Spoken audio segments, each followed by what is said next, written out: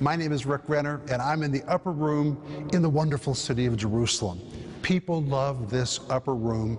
They visit it from all over the world. In fact, while I've been here today, I've seen so many believers. I've even seen one man laying hands on a group of people to receive the baptism of the Holy Spirit, and they spoke with other tongues. And I like that, because this is also the room where Pentecost took place. The Holy Spirit has been being outpoured here for 2,000 years. But Jesus also served communion here, and he said to the disciples, "Do this in remembrance of me." And from that moment forward, believers have been practicing communion. We read about it as early as Acts chapter 2, where the Bible says the believers regularly met together and broke bread from house to house. I'm sure they were enjoying dinner together, but in addition to that, they were celebrating communion. We know from 1 Corinthians chapter 11 that the Apostle Paul instructed the Corinthian church. They were to practice communion.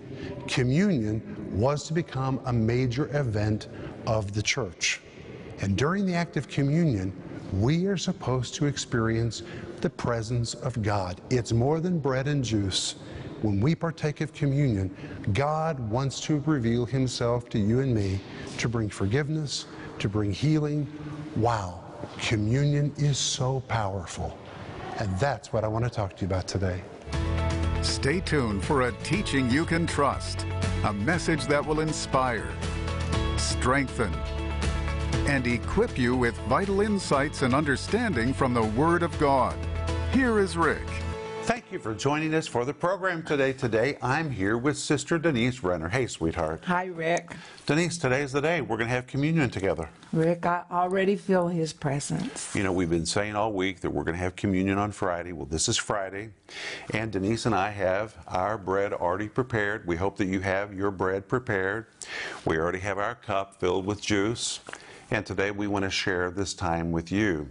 But before we do, I want to tell you that if you need prayer, we're here for you. Please call us, the number's on the screen, or send us an email. As soon as we hear from you, we will begin to pray for you. Friends, we know what it means to need prayer. We often need prayer. We have a circle of friends that we call when we feel a need for prayer, and we know they'll really pray for us.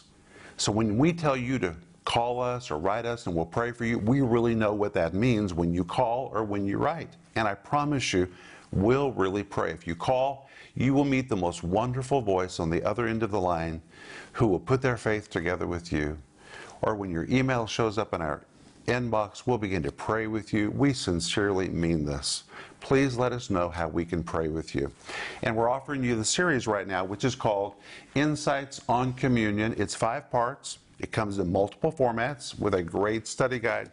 And today is the last day. We're offering you Denise's little book called Redeemed from Shame. This is a book that can set you free. If you've dealt with any issues of shame, this is the book you've been looking for. And because it's little, it means you can read it in one setting. By the time you come to the last page, you're going to be shouting because you'll realize you've been redeemed from shame.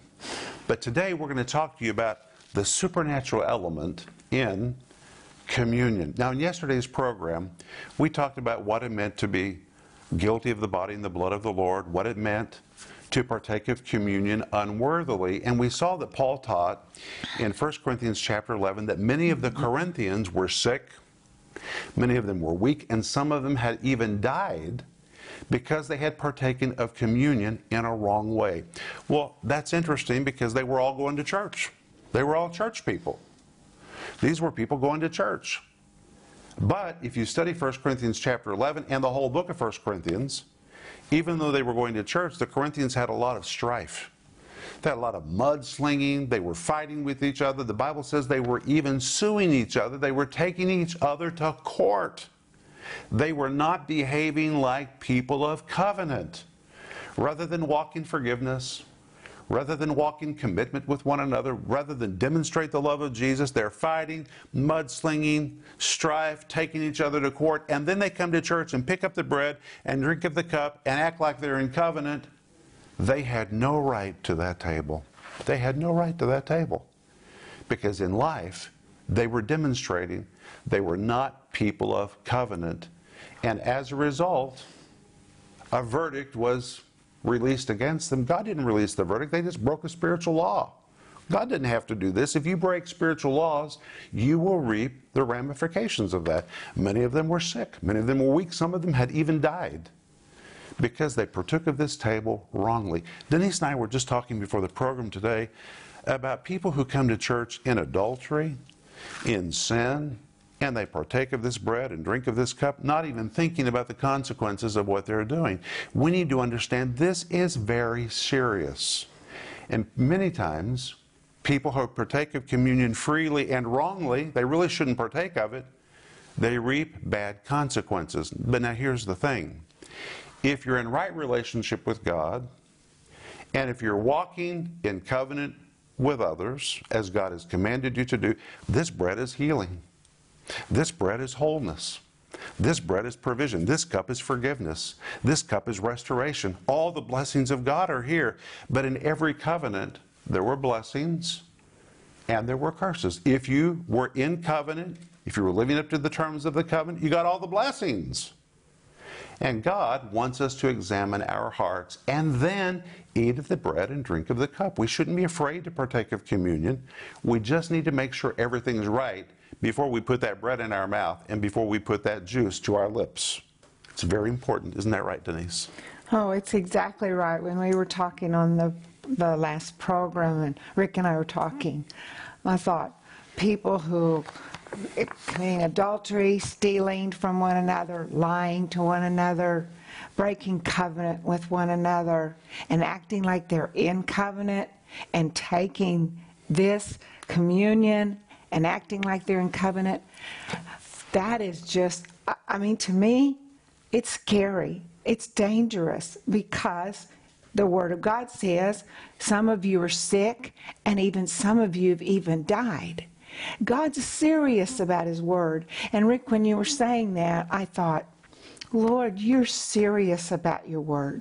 Because, you know, I was raised in church all my life, so it was just like kind of a religious thing that we did, and we didn't know what we were doing. And we didn't even understand what would happen if we took communion and didn't have covenant with one another, or were sinning against one another, or had bitterness with one another. But as Rick said, there is the curse, but there is the great blessing, and the blessing is greater. And you know, if you have made a mistake in your relationships, or if you've not been faithful in your relationship with God, you're still a child of God. Of course you are. You're a child of God. God doesn't want you to run from this table. He just wants you to get your heart right, and then the door is wide open. Yeah. God says, come, eat of this bread, drink of this cup. Just get your heart right. And when you come, He'll heal you. He'll restore you.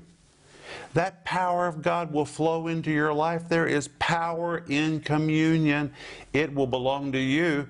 The Bible just says, examine yourself, make sure everything is right, and then come, eat of the bread and drink of the cup. But today we're going to see the supernatural power of God, the supernatural element in communion. So let's go to 1 Corinthians chapter 10, and we're going to begin in a strange verse, verse 14. Paul here is going to describe communion, but he begins by addressing the subject of idolatry. Now that is very strange. Why? Well, let's look at it. 1 Corinthians chapter 10, verse 14. He says, "Wherefore, my dearly beloved, flee from idolatry." The word flee is a Greek word which means take flight, run as fast as you can, move your feet as fast as possible. It pictures one's feet flying as he flees from a situation. Paul understood that idolatry and places of idolatry were filled with demon spirits. Now, when you study the New Testament, Paul says over and over and over, the idol is nothing. It's just a piece of stone. It's just a piece of carved wood. That's all that it is. But in the environment of idolatry, where sacrifices were being offered to idols, demon spirits were there. They permeated that environment. And many times, believers in the first century were going into the temples because that's where the best meat was sold. So there was a big issue about whether or not you should eat meat offered to idols. The issue was not the meat. Meat cannot be demon-possessed. The problem was where you had to go to buy the meat. You had to go into the pagan temples or near them to buy the really high quality meat. And many believers were walking into those environments that were filled with demon spirits in order to buy good quality meat, and they were walking out oppressed. And Paul says, hey, the meat is not that important. Buy your meat somewhere else or don't eat meat at all. Being oppressed is a very high price to pay for finding a good quality of beef. Paul says just avoid the meat altogether. If that's where you have to go to buy the meat, then don't go there. Don't eat the meat. Meat cannot be demon-possessed, my friends. It's just meat. But there are some environments that are unhealthy to be in because the environment is permeated with a negative spiritual influence. Well, if you walked into a pagan temple, you're walking into a facility that is loaded with demon spirits. And that's why Paul said, flee from it. Get away from there. This is what they had been delivered from. They didn't need to walk back in there. They had been delivered from that. Now, keep all that in mind. And now go to verse 16. 1 Corinthians chapter 10, verse 16. Paul says, the cup of blessing which we bless. He's talking about communion. He's talking about a cup just like this. You know what that word cup of blessing is? It's where we get the word Eucharist. It's a compound of two Greek words. The word eu means something swell, something wonderful. It's compounded together with the word logos, which is the Greek word for words. When you compound the two words together, it forms the Greek word Eucharist. It's where we get the word for the Eucharist, communion. It means wonderful words. The things we say about this cup. This is a cup of blessing. We could say endless words about this cup. This cup represents the blood of Jesus, forgiveness, deliverance, wholeness. It is the cup of blessing. In fact, Paul says the cup of blessing which we bless, the Greek really means for which we have endless good words to speak about. Wow, thank God for the cup of blessing. But he says, is it not the communion of the body of Christ? The bread which we break, is it not the communion of the body of Christ? Well, that word communion in this text is very, very important. Don't just gloss over that word. Dig deep. It is the word koinonia. It comes from the word koinos. Now listen careful. The word koinos refers to things that are common or mutually shared, such as property that jointly belongs to two or more people. It carries the idea of commonality or connectedness that is intrinsic to this word koinonia. When koinos becomes the word koinonia, it conveys the idea of engagement, involvement, fellowship, or real, actual participation. Which means the verse tells us, the cup of blessing which we bless. Is it not the communion of the blood of Christ? There is real engagement with the blood of Christ. There's an actual participation with the blood of Christ. The bread which we break, is it not the communion of the body of Christ? That word communion, the Greek word koinonia, there's real engagement with the body of Jesus.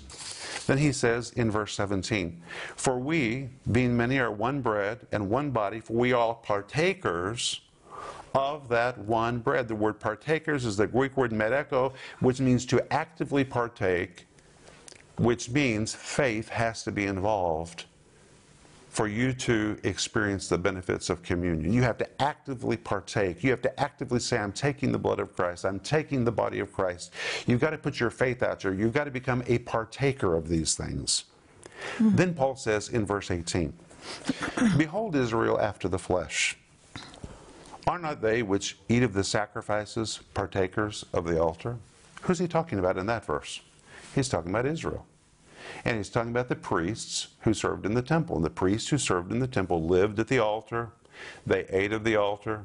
They were partakers of the altar. The glory of God was there. The presence of God was there.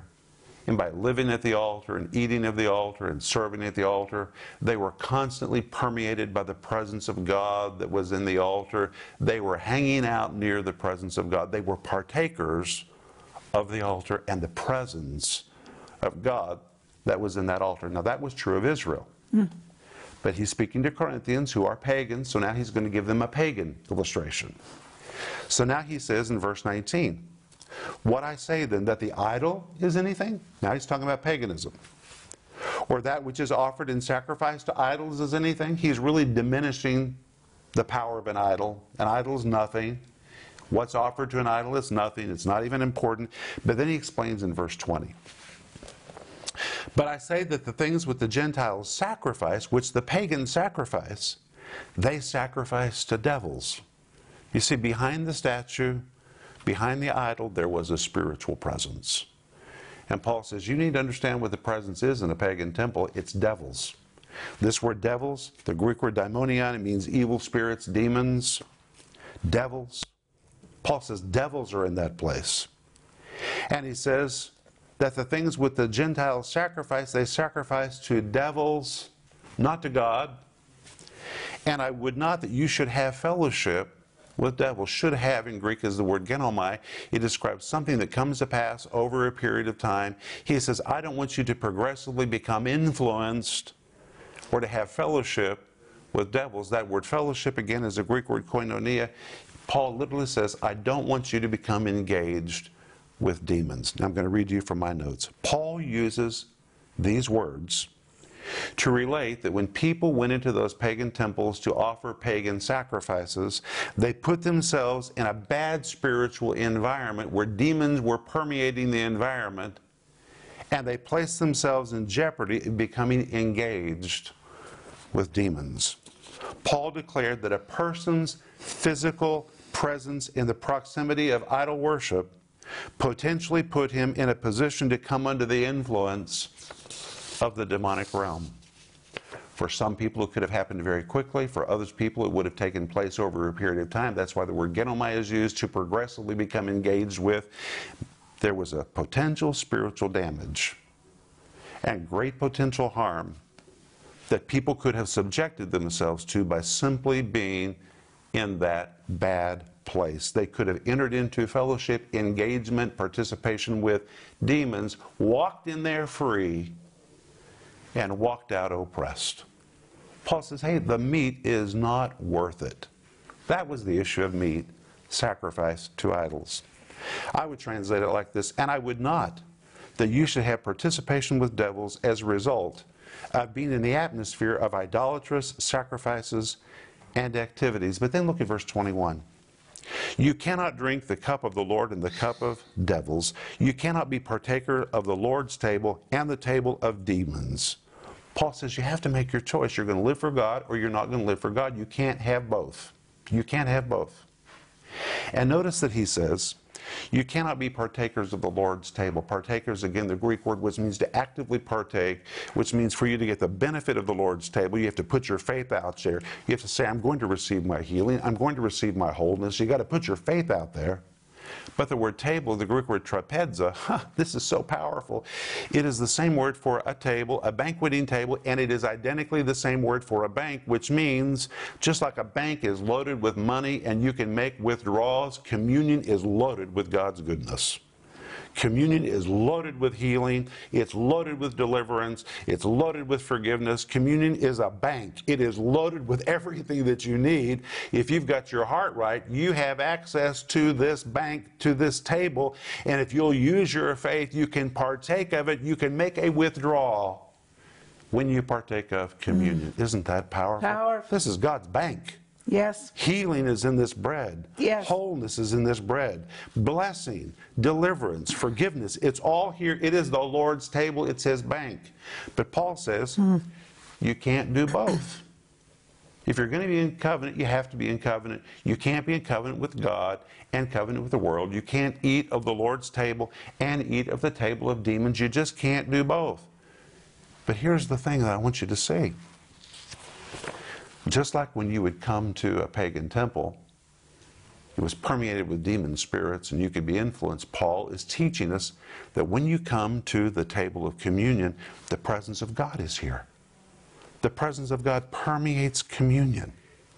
And when you come to the communion table, there is a supernatural element that is there. It is God's bank. It is loaded. And God wants you to make a withdrawal for anything that you need. And then he says in verse 22, do we provoke the Lord to jealousy?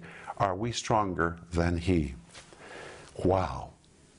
We need to understand communion is serious with God. But this is God's table, and the presence of God is in communion. And there is an engagement with the body of Christ. There's an engagement with the blood of Jesus if you'll use your faith. You have to use your faith for this to happen. But in this table, there's healing in the bread. God's provision is in the bread.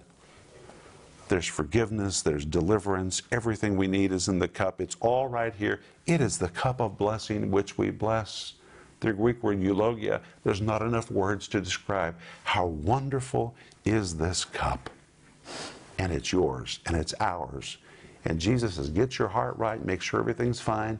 Then come to the table, come to the bank, and make your withdrawal. If you need healing, take healing. If you need deliverance, take deliverance. Whatever you need, make your withdrawal from this heavenly bank. It's ours. It's yours. And right now we're going to partake. So I want you to reach for your piece of bread. Denise, here's a piece of bread for you. If you have your elements prepared, let's go to the bank today. Let's go to the table of the Lord. What do you need? Do you need healing? Jesus gave his body for your healing. When he gave that bread, he said, everything I have, it's at your disposal. All the promises of God, it's all at your disposal. Draw that heavenly bank right now. Let's partake. Father, we thank you for the broken body of Jesus. We thank you for the covenant that you made with us. And Lord, today with thankful hearts, Denise and I and our friends, we come to your table, we come to your bank, we withdraw the healing that we need, the wholeness that we need, the provision that we need, all the covenant promises you made to us. We make that withdrawal right now as we partake of this bread.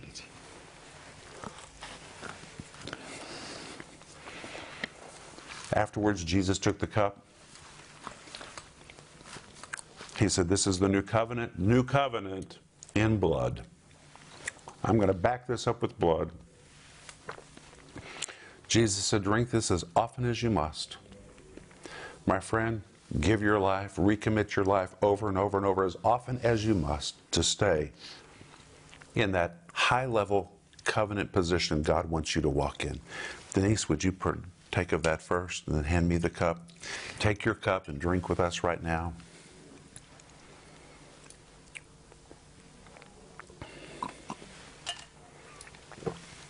Thank you, Jesus. Now let's just thank him. Lord, we thank you for this cup of blessing.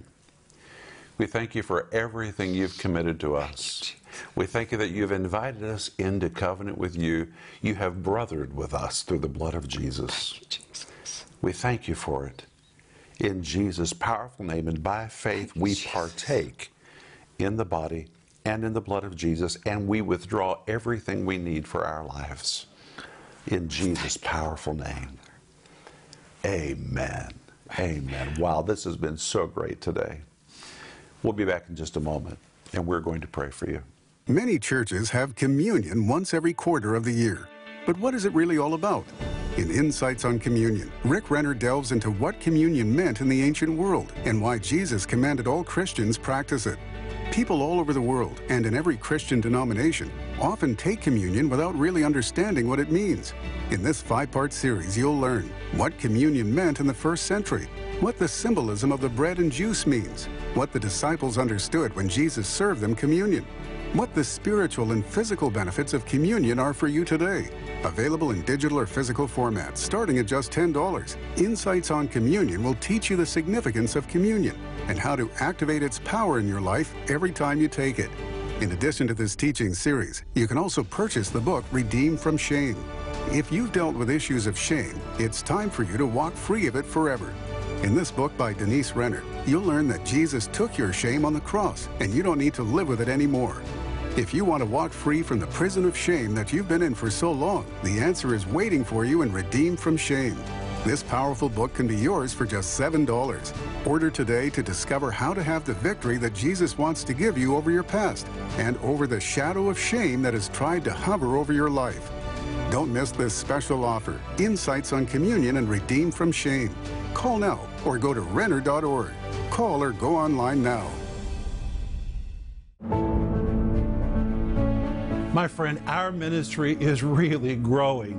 We're reaching people all over the world that are tuning in because they feel like they have found teaching they can trust. And what an honor that God would ask us to bring teaching of the Bible into people's homes. I'm really praying for a revival of the Bible in the hearts of God's people. And God's people are responding. They're calling, they're writing.